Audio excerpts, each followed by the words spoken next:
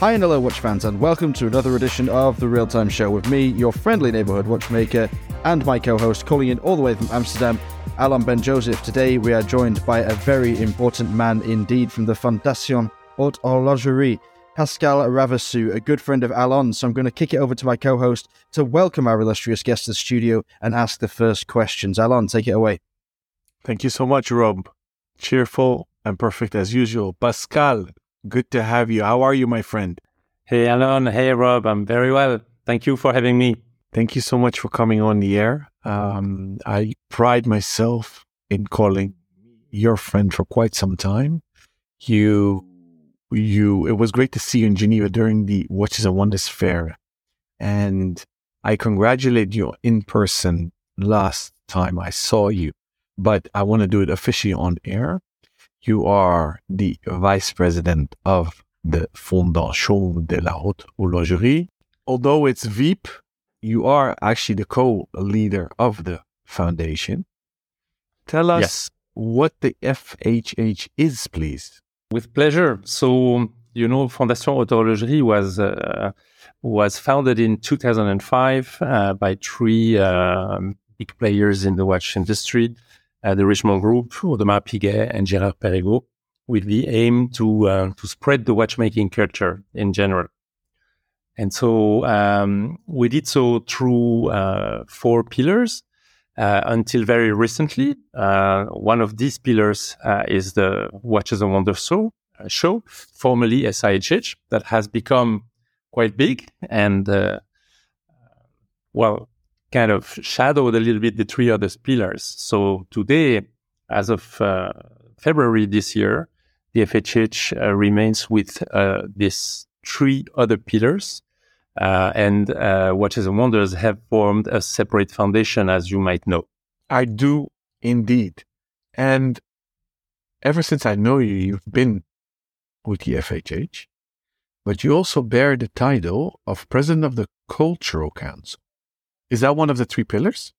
Actually, our three pillars, it's a bit complicated. So I go step by step. So the three pillars we have is what we call Watches and Culture, which is, let's say, everything related to watch knowledge for a public that starts from really the beginning of the journey. It's a neutral resource of information where you can find everything you dreamed to ask about watchmaking. Then the second pillar is our academy. We have a training academy for almost 10 years now, where we train on watch culture. It started mainly by B2B, and now adding a strong component on direct-to-consumer information and training programs. The third pillar being the forum.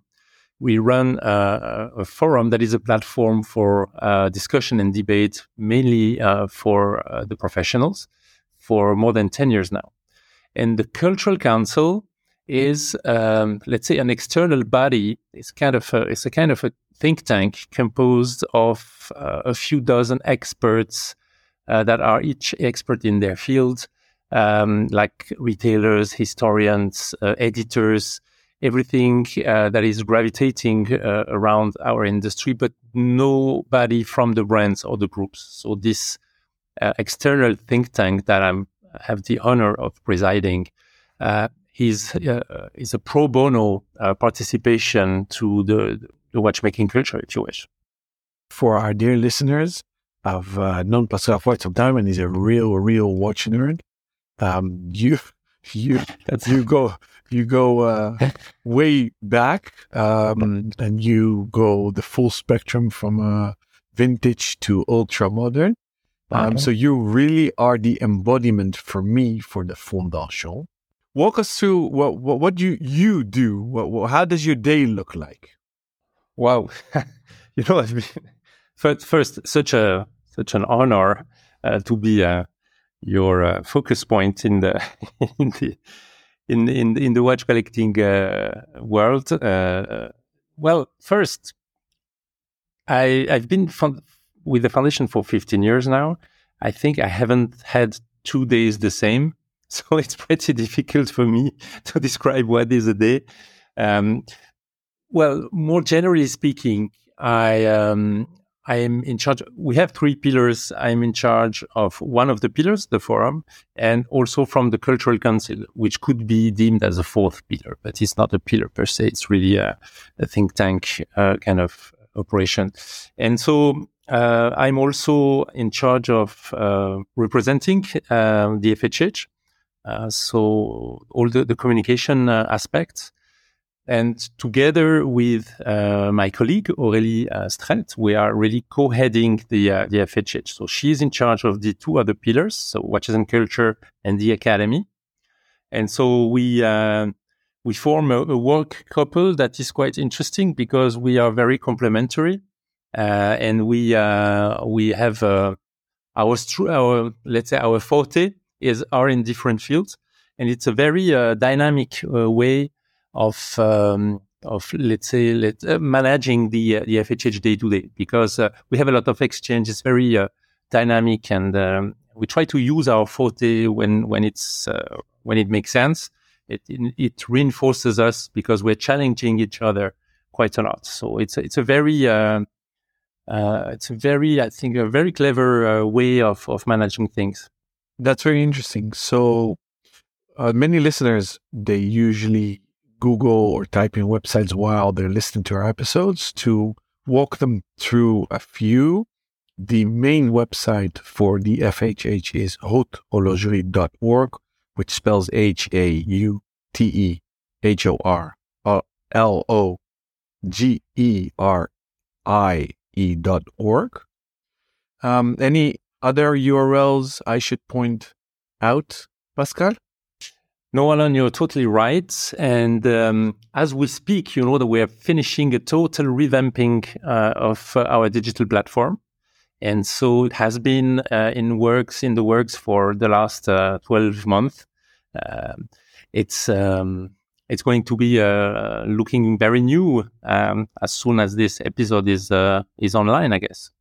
That's amazing. So we kind of have breaking news on this website? Yes.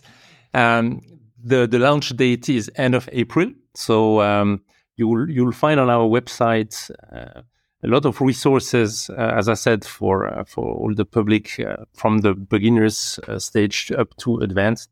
And also you'll find a lot of information about the FHH, and so you can have a better understanding of everything that is FHH related, as well as our partner brands.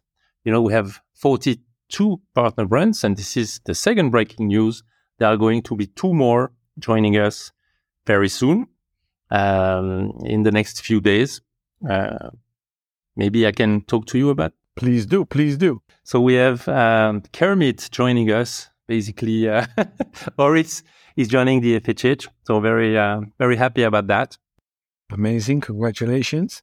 Thank you. And the second brand is Gérald Charles, that you probably know about. Gérald Genta's late brand development. When his brand was bought, he continued to create under this Gérald Charles brand.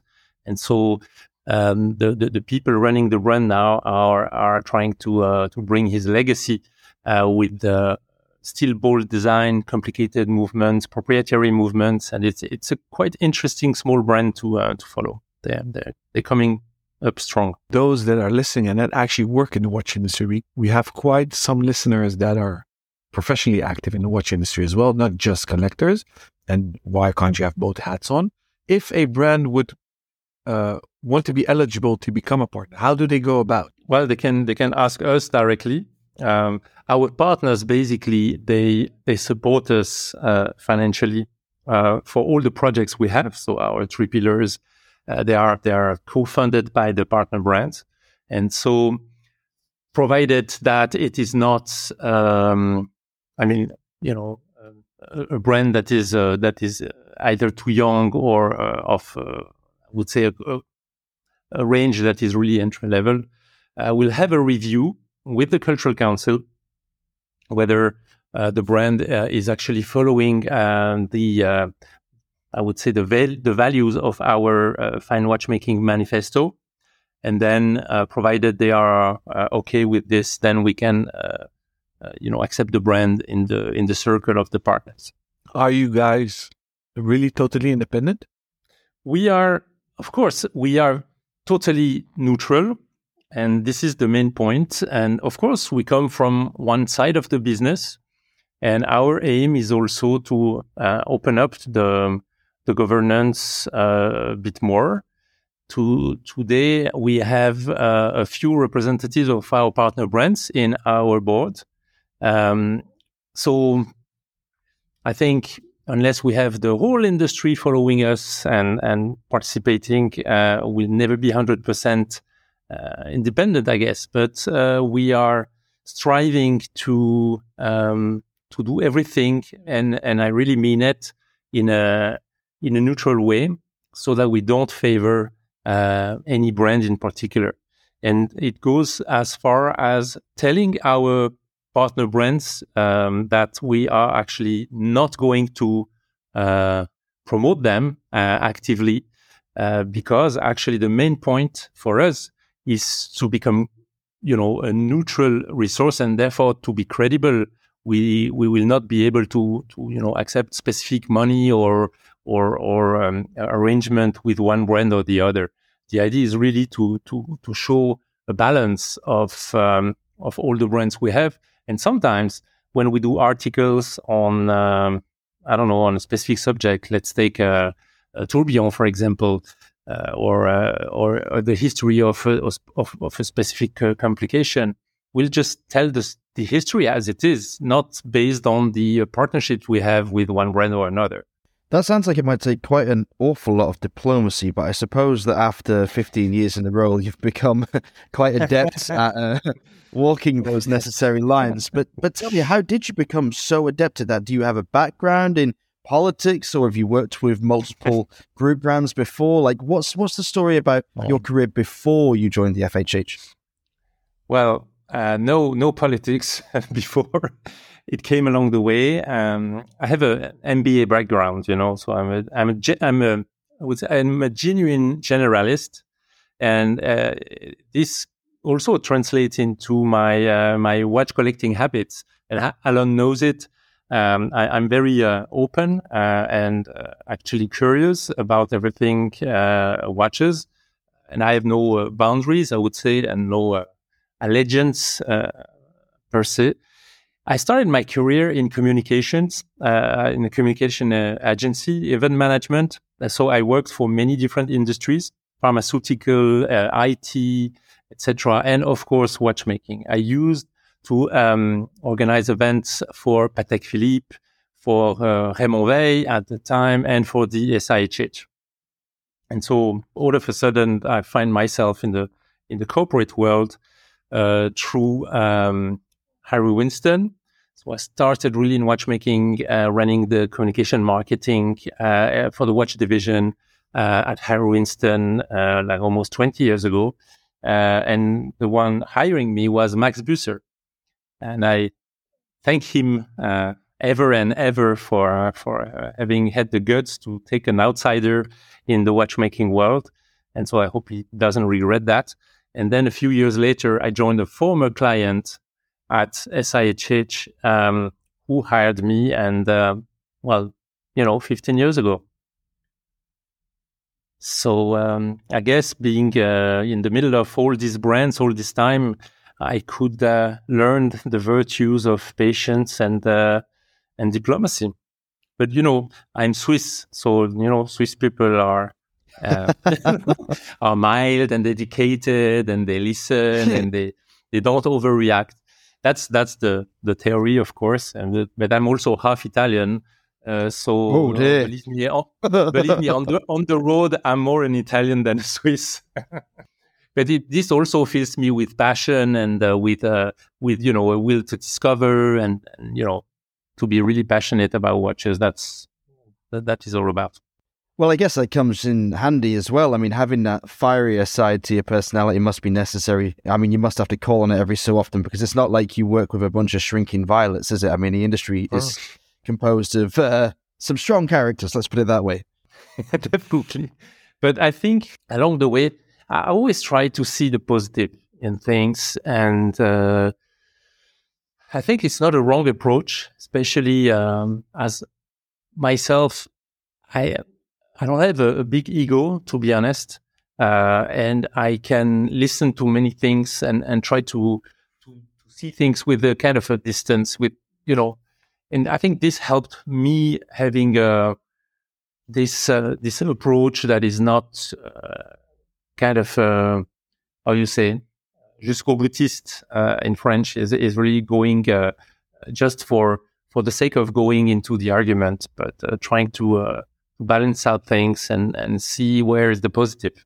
That I concur. You definitely don't have a big ego. You actually have a great sense of humor for a Swiss gentleman, but the half Italian explains a lot. And if Max is listening, bless you, Max, because you did yourself, us, and the whole watch collecting community a big favor for bringing Pascal O in. So not Jackie O, but Pascal O. So that's amazing. And I didn't know that story of that piece of history. So it's actually cool you shared that. Thank you, Pascal. So I want to talk a bit about the watches culture aspect of the foundation. So you guys had a very cool Instagram handle, but where should we direct our dear listeners on Instagram to today? We are going to launch also in a few days a more corporate account on Instagram called Fondation Horlogerie. So we've actually the IG you're referring to is the Watches and Culture Instagram account that we launched a year ago as a kind of a test, actually, because we wanted to cater to a younger generation and to make them aware of traditional watchmaking through their kind of channels. I mean, their habitual channel. So this has worked out quite well because we gained more than 15,000 followers kind of organically in a few months. And so we are continuing this, but it's more an experimental kind of thing. And our corporate account is really following here in the next few days. So, do you know the handle already, Pascal? Can we mention it already? Because no, not yet. It's really in the making, but you will find it very easily through the research of the website and the homepage. Yeah, amazing. Because I actually like that test account you guys had.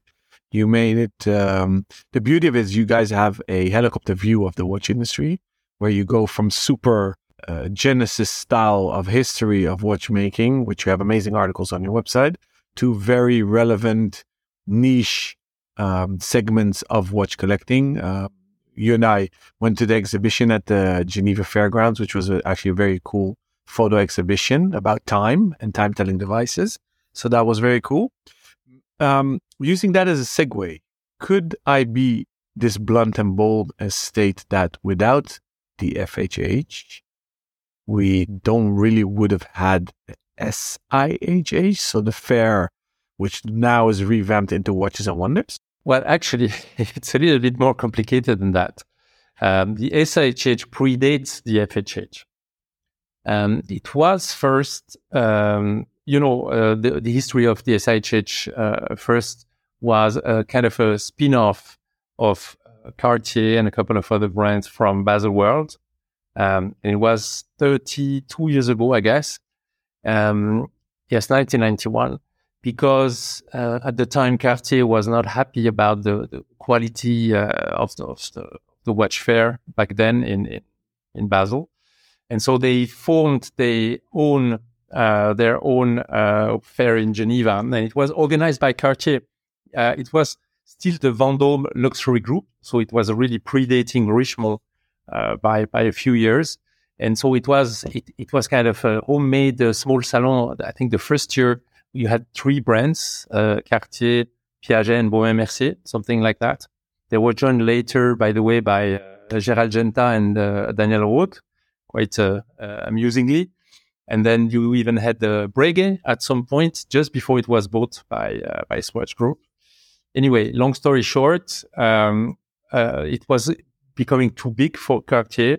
And so they formed the CIHH, the Comité International de la Haute Horlogerie, which was in charge of the SIHH organization for a few years, and then it changed and became the FHH a few years later. 2005, actually, that was really the birth of the FHH. So it has been a constant evolution, if you wish. But the idea behind the FHH, 2005 was 5 years into the new millenary.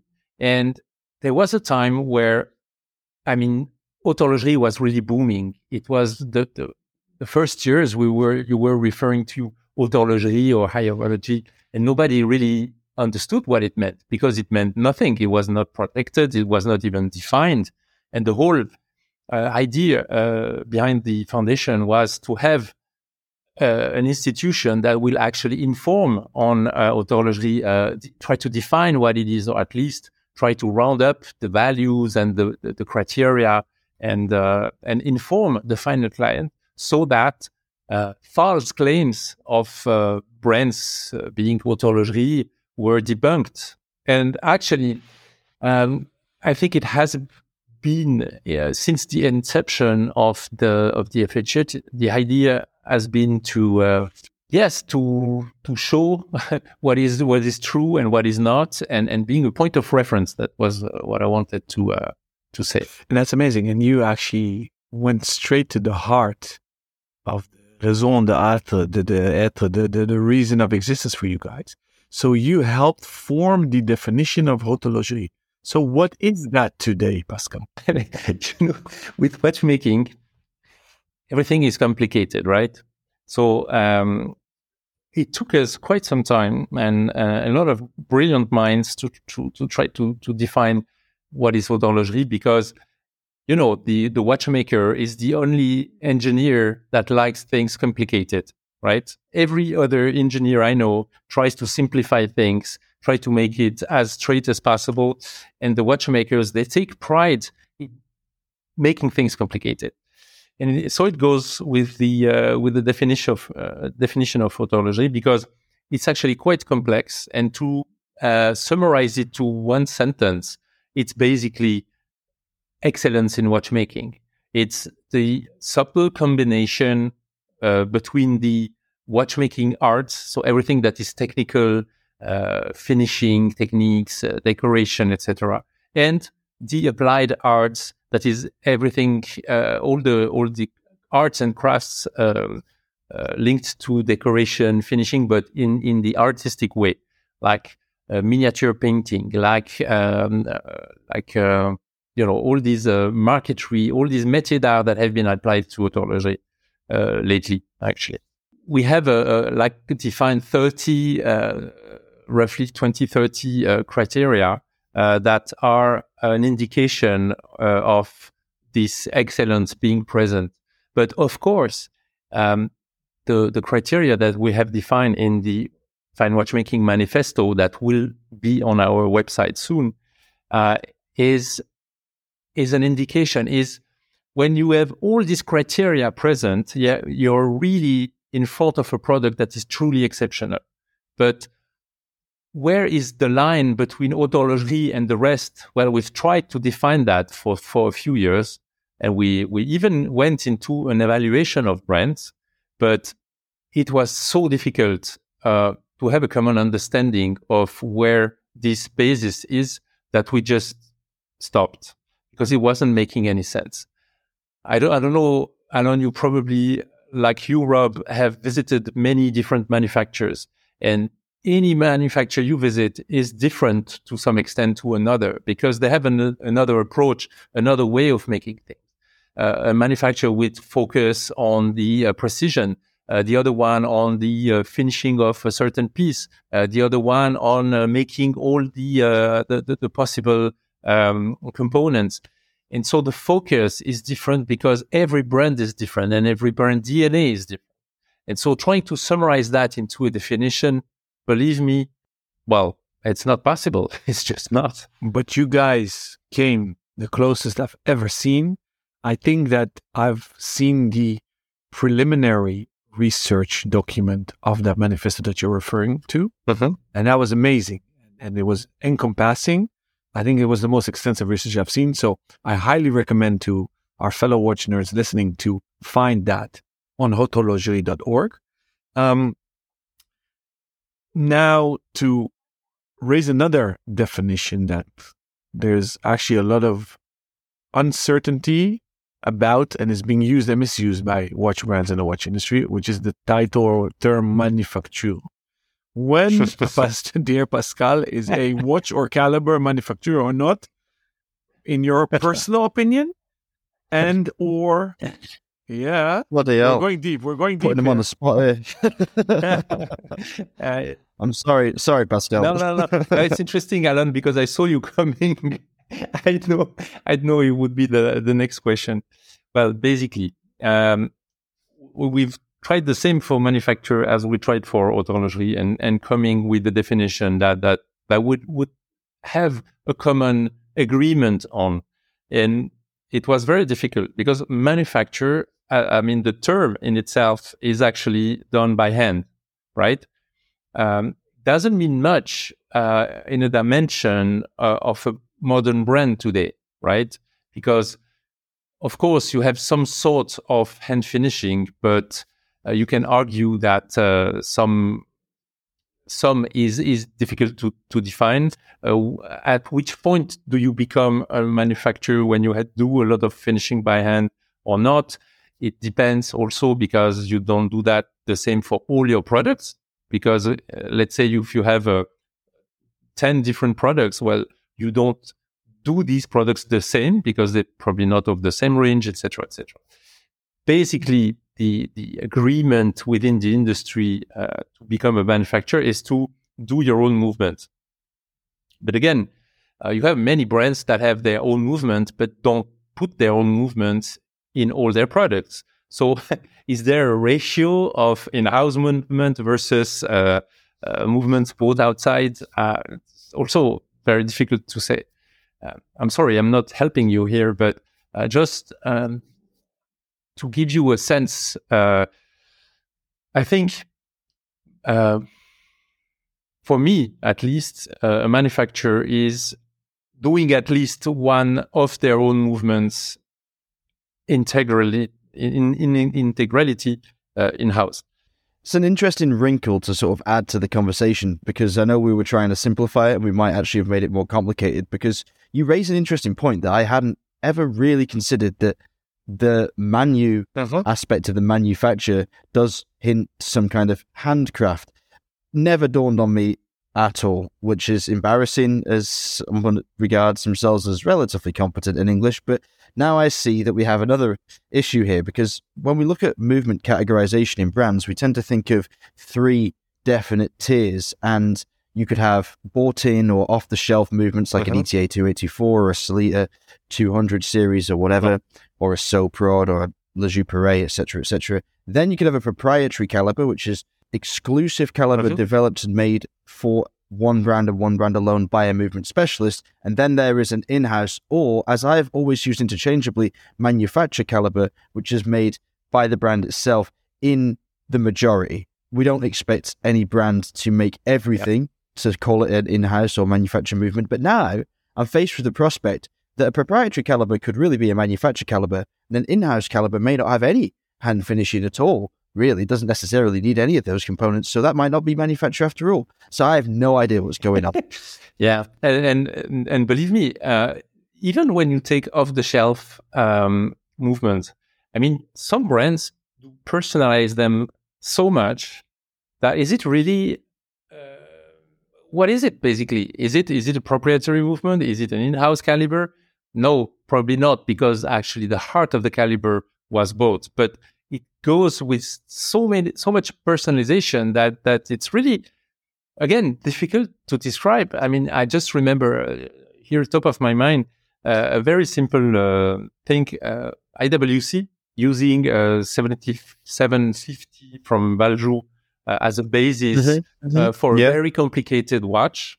And I think it was it a minute repeater or something? And I mean, it was absolutely making no sense to use such a caliber in such a piece, but they did it so, and they modified it so heavily that, I mean, half of the people could not even recognize the base caliber that they used.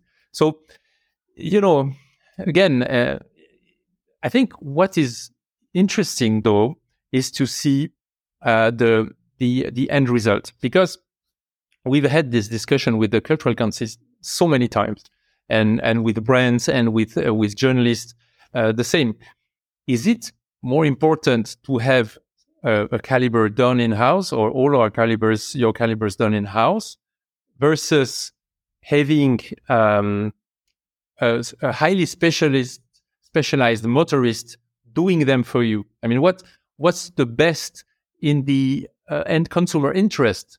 Well, this is also a balance, because there are clients that prefer that the calibers is done in-house, because it's very important for them that the brand is producing the movement. But someone that is motorist and is doing only that, it's probably to be argued that they do things probably on a better standard than people who do the movements and do some other parts and are doing the whole manufacturing process in an industrial way.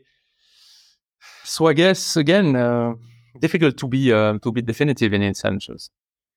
Well, it's interesting. Now you've started us down this path of shades of grey when we were looking for black and white. We might as well explore it further, because it is really interesting. Because you raise a very good point there. Like, what is in the interest of the end consumer, or maybe we should say collector in this case, or perhaps both, because they might want something different.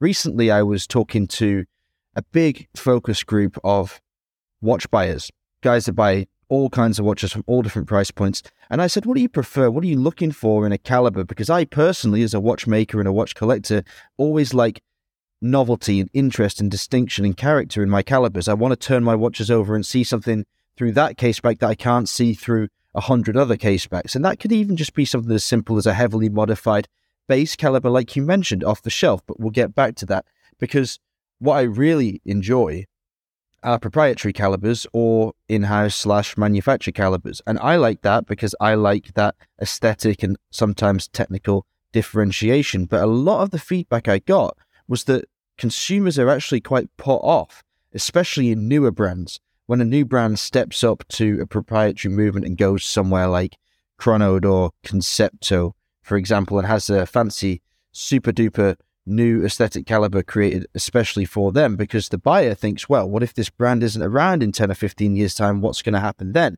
And although the obvious answer, or the logical one at least, is that, oh, the manufacturer of that caliber, whoever they may be, will still likely be in existence long after the brand, should that brand fail, and they will be able to service and refinish your caliber where necessary, even though it might cost you an arm and a leg. And then going back to the original point that you made about nothing to be said against off-the-shelf or base calibers because they can be heavily modified, at what point does that modification overtake the origin of the movement, which has then in some ways been treated like an bush caliber, like a movement that has been bought almost for its parts and harvested and completely redesigned and aesthetically reimagined? Where is the moment where, what is it they say? The axe that beheaded Anne Boleyn has had 5 new handles and 10 new blades, but it's still the axe that beheaded Anne Boleyn, or Charles I, whoever it was they used in that example. When's that point? Is it the balance wheel itself? Is it the gear train? Is it the mainspring? What do you think? Or is it just a case of it being down to every individual movement? I mean, as far as I am in my knowledge journey, it's so difficult to be definitive in this, because again, you think, I mean, the collectors' habits and triggers and soft points are very diverse. They are diverse because the humanity is diverse, and it's very difficult to put things into cans and to generalize. For some, if the basics of the movement, basically the layout of the balance wheel, the bridges, and the gears, that actually you cannot change. You can improve everything else if you wish, but the basic mechanics of the movement, you can't. Using that, it will put them off. And I don't really see a tipping point where it becomes acceptable or not, because for me, when you have a Unitas 6497 heavily modified, skeletonized, etc., there's a lot of effort and craftsmanship put into that, especially if then it's finished by hand. So the value is actually done by the human hand, and this adds a lot of value to the movement. So does it add credibility? Again, it's a personal question. Does it add I would say a personalization that is such that actually it's kind of a one of a kind movement? Maybe for some it's not acceptable because at the end of the day it's still a Unitas, and for some that's the most beautiful things they've seen in the world. Here, I think the personal choice is really key, and it's good because there is really something for all kind of collectors. So that's interesting. So if personal is the key, I want to ask you, as a personal collector, taking the official hat off, do you care, Pascal, if it's hardcore manufacturer or a bit manufacturer, or is the handmade aspect important for you as a collector, or how do you even collect? Yeah, well, it's interesting. Yeah, it's a good question, Alan, because I always ask myself, what kind of collector am I, since I know actually the industry, not inside out, but I've seen quite a lot of things like you guys have. So would I actually settle only for the exceptional? Well, my budget first and my personal taste says no. Actually, I discovered along the way that my collecting style is more around pieces that makes me tick at first sight, meaning being attractive to the eye and making me smile, right? And these are usually more sports chic watches, and this would really definitely be my collection core. When I start to add complications to them, and especially handmade, first it goes much up the ladder in terms of budget, and then it's a choice. Would I rather have one very special watch rather than 3-4 that I like very well? Then again, the question is more having the choice of more simple watches, and for me, I appreciate certainly the hand aspect and the hand finishing and these métiers d'art, etc. And I really find it amazing, and the reservoir of capabilities and artistry that we have in watchmaking is immense, is second to none. But it's not my personal taste in terms of collecting. Talking of your personal taste in collecting and the brands that you have been keeping an eye on over the past 15 years of being very up close and personal with the industry, are there any newer, up-and-coming independents, or maybe even group brands, if there is such a thing, that you would love to see join the FHH in an official capacity in the near future? I will give you a very political answer, but really, FHH is open to everyone. We welcome everyone, and we would certainly hope all the major players in watchmaking will join us, because really this project is about, maintaining the interest for centuries-old industry that is actually very disconnected in a very connected world. And for me, it is more important to have a common effort towards bringing the new generation on board and trying to make them understand the beauty and the magic of these beautiful timepieces in general, than really focusing on one or the other brand. Okay. Well, let me rephrase that question to try and sidestep the incredible political spin you put on that one. Kudos, by the way. I'm impressed. 15 years well spent. Who do you identify from either a personal or professional perspective, whichever hat allows you to answer this question, as the major players in the next generation of Haute Horlogerie? There are many interesting independent brands that I've witnessed for a few years. It's not going to be a big surprise for you, but when I see the creativity and the style that H. Moser is developing in their own way, it's quite impressive. They really do a good job. They are already partners, by the way. We of course have witnessed the impressive rise of François Paul Journe, and I think he really has made a case on its own.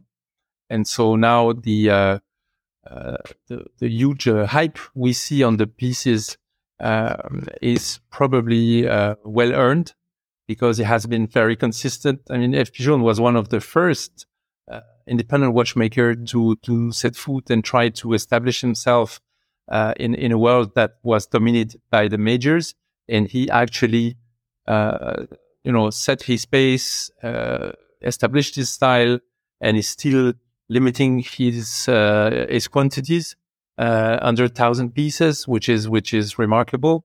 And now I think it's been widely recognized. Definitely would love to have François Paul Journe on board in our partners. Although I know it's not always easy to work with. What would I say? I was quite interested by the work of Ravessoud.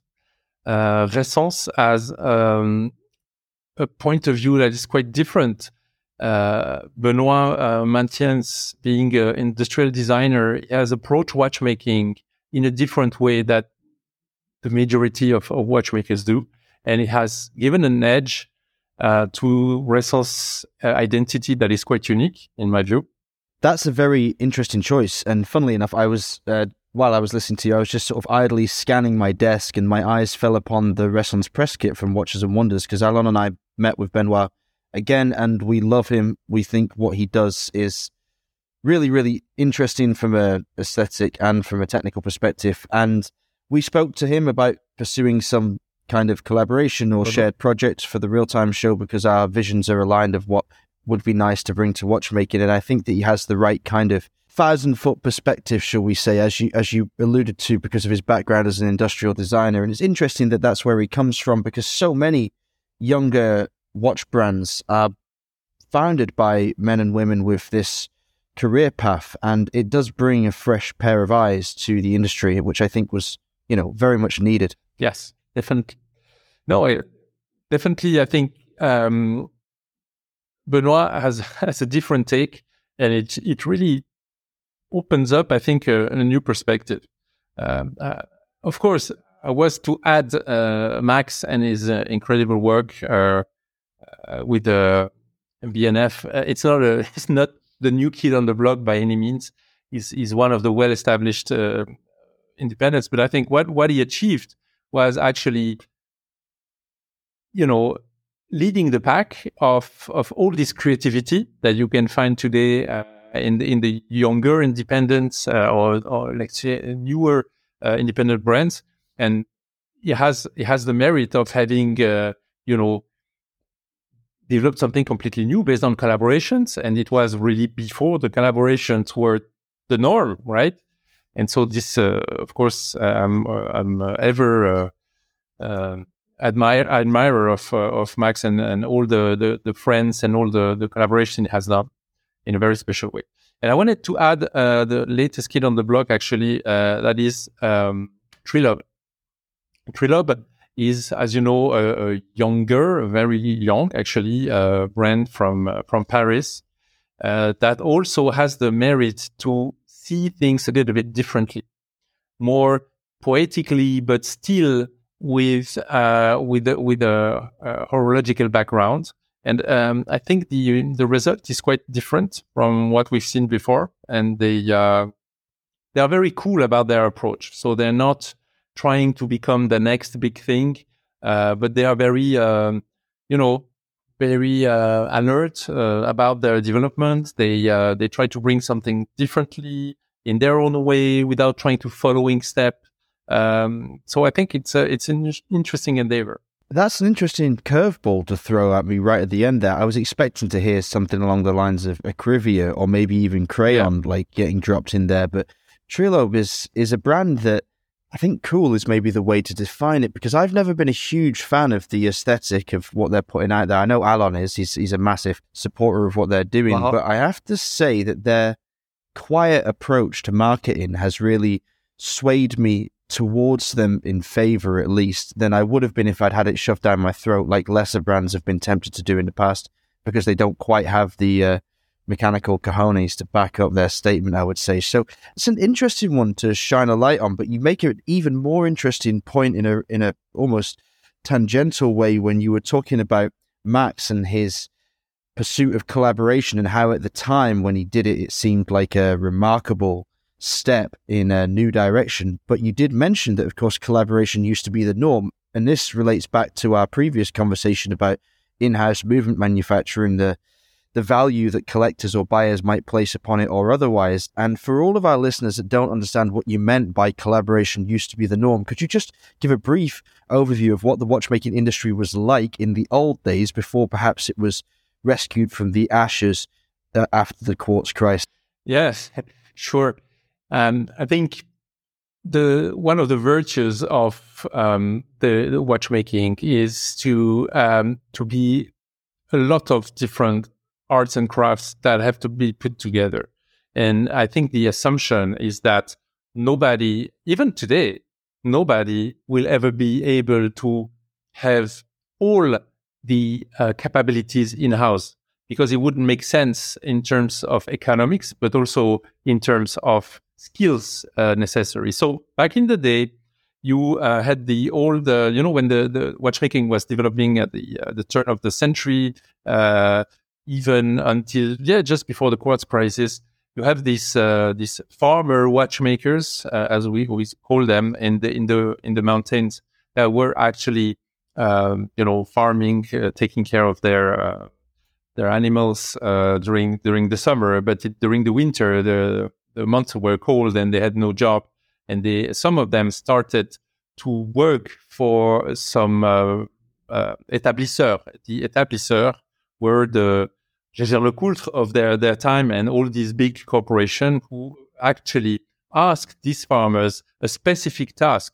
One would be tasked with doing the gears. Another one will specialize in balance wheels. Another one in whatever, screws or whatever capability you could find. And so all these farmers were used by these établisseurs, and the farmers brought the result of their work to the établisseur, who was actually finishing the watch and selling it in the market.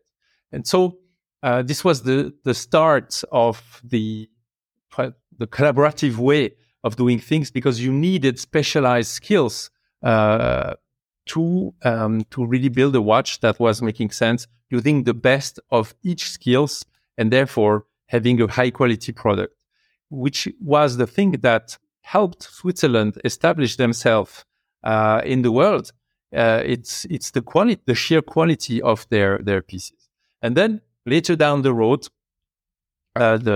some brands specialized in doing some parts of the movement. It was not farmers anymore, but actually companies. And you had hundreds of different companies formed on their specific skills that were selling their pieces to many different brands, sometimes even movements. Do I have to recall that even in the 70s and later, big and even iconic pieces from a very established brand were equipped with movements from another big name of the industry. So basically, the Royal Oak equipped with a Gégère-Lecoultre movement for quite some time. That's amazing. And the longer we listen to you, the more passionate you become. Pascal, as usual, we can talk for hours. I kind of want to wrap up this amazing episode with a final question for our listeners that are collectors. You mentioned at the beginning of the episode that you guys offer trainings, mostly for industry professionals, but you've started opening it up to, let's say, end consumers, right? Collectors. Yes. So yes. Please educate us and them and direct them where they can apply for trainings that you offer. Yes. So Well, we offer, as I told you, our academy is basically on watch culture and everything you need to know about watchmaking.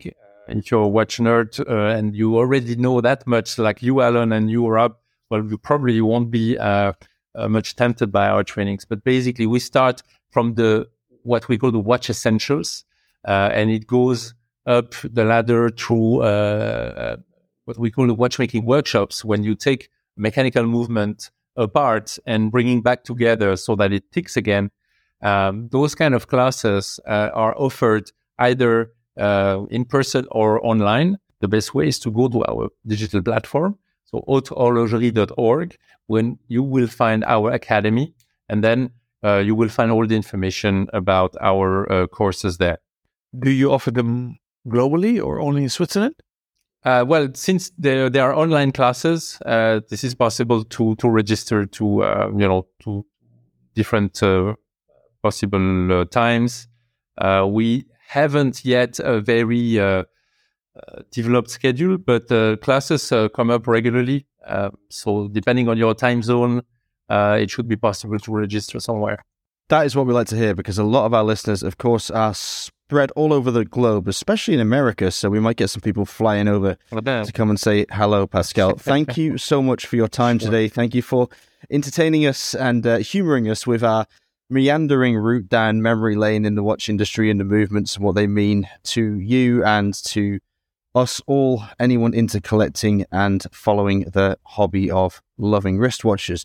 If you would like to ask Pascal any questions or get involved in a future show, please get in touch with us. You can do so via Instagram. I'm there at RobNuds. That's ROBNUDDS. You can find Alon on Instagram at ALONBENJOSEPH, or you can contact us directly via email at either rob@therealtime.show or alon@therealtime.show.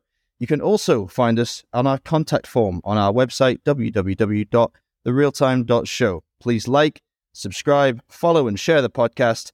We'll be back next week with another Q&A session and another interview with one of watchmaking's finest. Until then, stay safe and keep on ticking.